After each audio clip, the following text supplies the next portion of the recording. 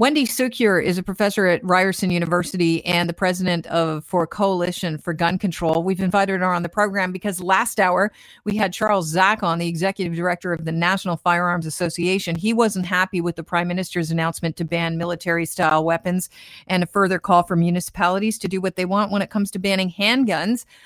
So, Wendy, welcome to the program. Good to have you on. Thanks for having me. We know that Charles Zak and the National Firearms Association had the opportunity to speak with Minister Bill Blair as they were, working on the announcement, crafting what would become a ban on military-style assault weapons. Did your group also have access to the feds? No. I mean, we had a conversation with Minister Blair, I think last week. It's for the first time, and he said that the orders in council were coming, but didn't share any details. And so, I mean, the details that we received, it was a press conference. It was quite lengthy on Friday. We don't have a timeline for this ban on military assault weapons. There are people that are, gun lobbyists that say this is ridiculous. The term doesn't even make any sense when it comes to weapons. And we've already got a ban on assault weapons or automatic weapons in Canada. So where do you sit on this? They're not so happy with the announcement. Where is the anti-gun lobbyists' head at?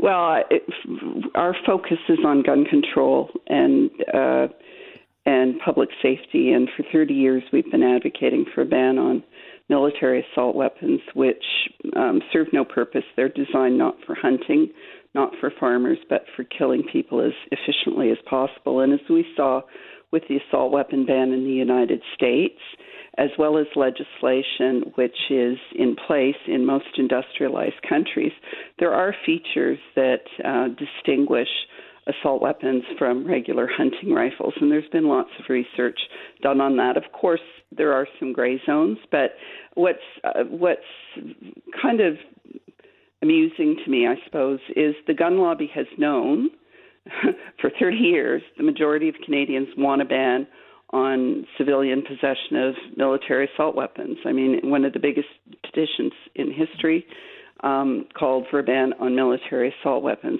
The Liberals said they were going to do it in their election platform. Really, we have a letter from the Minister of Justice in 1999 saying they were going to do it. So this doesn't come as a shock. This is consistent with legislation that is in place in most industrialized countries around the world, which recognize that the dangers associated with these guns outweigh their utility. And it's worth noting that the National Firearms Association advocates arming for self-protection. So their views on guns don't align with most Canadians, nor with our Constitution or laws. So, I think you have to consider the source. The point with banning assault weapons is that when we look at mass shootings worldwide and in this country, most of them are with legal gun owners. Most of them are legal guns, and guns like the AR-15 and the Ruger Mini 14 have been used repeatedly. So this is not about addressing gang violence. This is not about addressing violence against women. This is about addressing mass shootings and the risks that those pose internationally. When this was first announced on Friday, I had some people call in that, just were listening to the program and said, well, none of these assault-style weapons have been used in Canadian shootings. Is that true? What does your research tell you? Well, let's look at the Polytechnic shooting. That was the Ruger Mini 14. Let's look at the Dawson College shooting. That was one of the guns on the list. Let's look at the Quebec Islamic Center shooting. That was a gun that, as I understand it, the RCMP had wanted to prohibit. The Conservatives overturned their recommendation. And you can go through the list. In almost every case, in Canada where there has been a mass shooting defined as a shooting of more than 4 people. The gun owners have been legal gun owners, the guns have been legal, and we have seen assault weapons on a number of occasions. And if you extend it worldwide, the AR-15 has figured prominently in multiple shootings across the United States, including the Parkland shooting in Florida. The Ruger Mini 14 was used in the shooting in Norway. Mass shootings are rare occurrences. In Canada, we've also seen mass shootings with regular old hunting rifles, but we recognize that regular old hunting rifles serve a legitimate purpose. In Canada, we've seen mass shootings with handguns. One of the worst cases of domestic violence in Vernon, BC, was gun club owner. Another one in Edmonton was a stolen handgun. That's also part of the reason we want a national ban on handguns. It's a question of utility versus risk. And in our view, assault weapons and handguns represent more risk than utility. And we have to put a priority on public safety. You would have more access to this information, especially off the top of your head, than I would. But I know that one of the concerns about these assault-style weapons is that they can be modified by buying a kit online. How easy to get your hands on, do you know? Well, I mean, that's true of some of the semi-automatics that can be converted to fully automatic fire. And I think that was an issue, for example, in the Las Vegas shooting. But, I mean, the fact is, whether you're in the city or whether you're in rural Canada, most Canadians, 80% in the last poll, want a complete ban on military assault weapons, and 2/3 want a ban on handguns. So this is really about, the priority of Canadians' wishes and also public safety. People that are in favor of guns said that, the announcement targets unfairly legal gun owners, but Ottawa should instead focus on the smuggling of illegal weapons across the border and stronger jail sentences. In fact, this is what our Premier Doug Ford had to say. The only way to truly tackle gun violence is to crack down on the illegal guns being smuggled in daily at our borders. Put money at our borders. Are great, people that serve the border security, Canadian border security. They're incredible. Give them the money, and greatly increase the legal ramifications for these convicted gun crimes.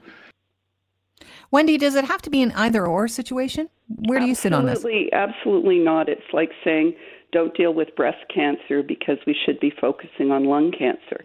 As I said, mass shootings, very specific phenomena. Most police officers in Canada have not been killed by gang members.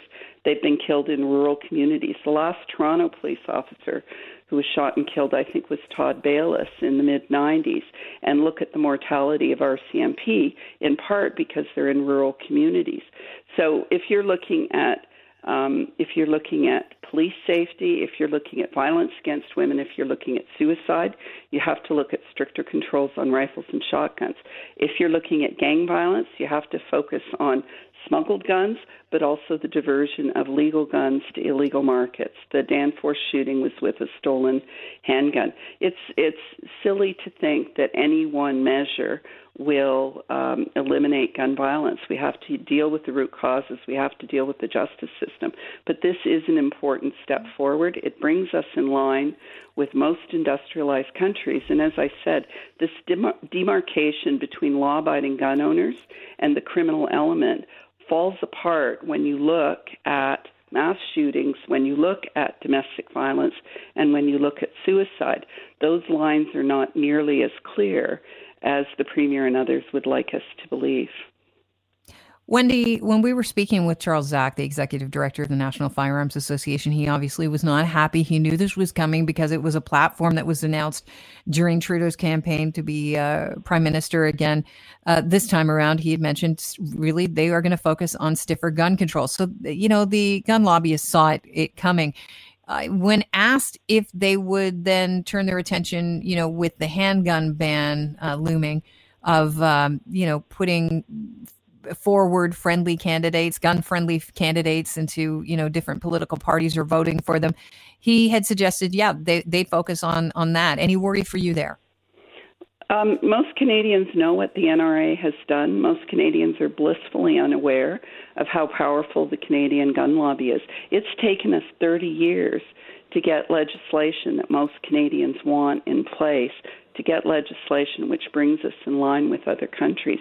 Only 8% of Canadians own guns, and a small fraction of them own handguns and assault weapons, and yet they've been able to hold up this legislation for 30 years.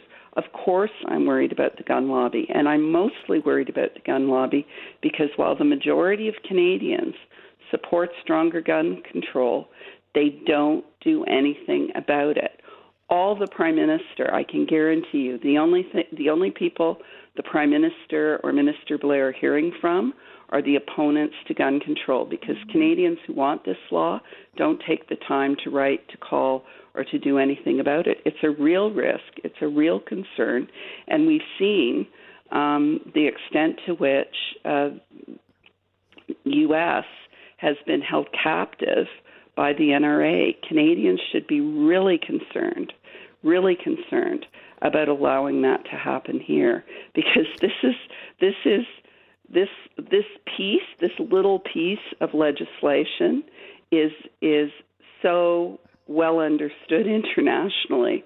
This little piece of legislation is so strongly supported by Canadians, and yet this little piece of legislation that allowed the minister to prohibit military assault weapons through orders in council is potentially at risk, because the gun lobby will call, vote, and donate based on protecting Canadian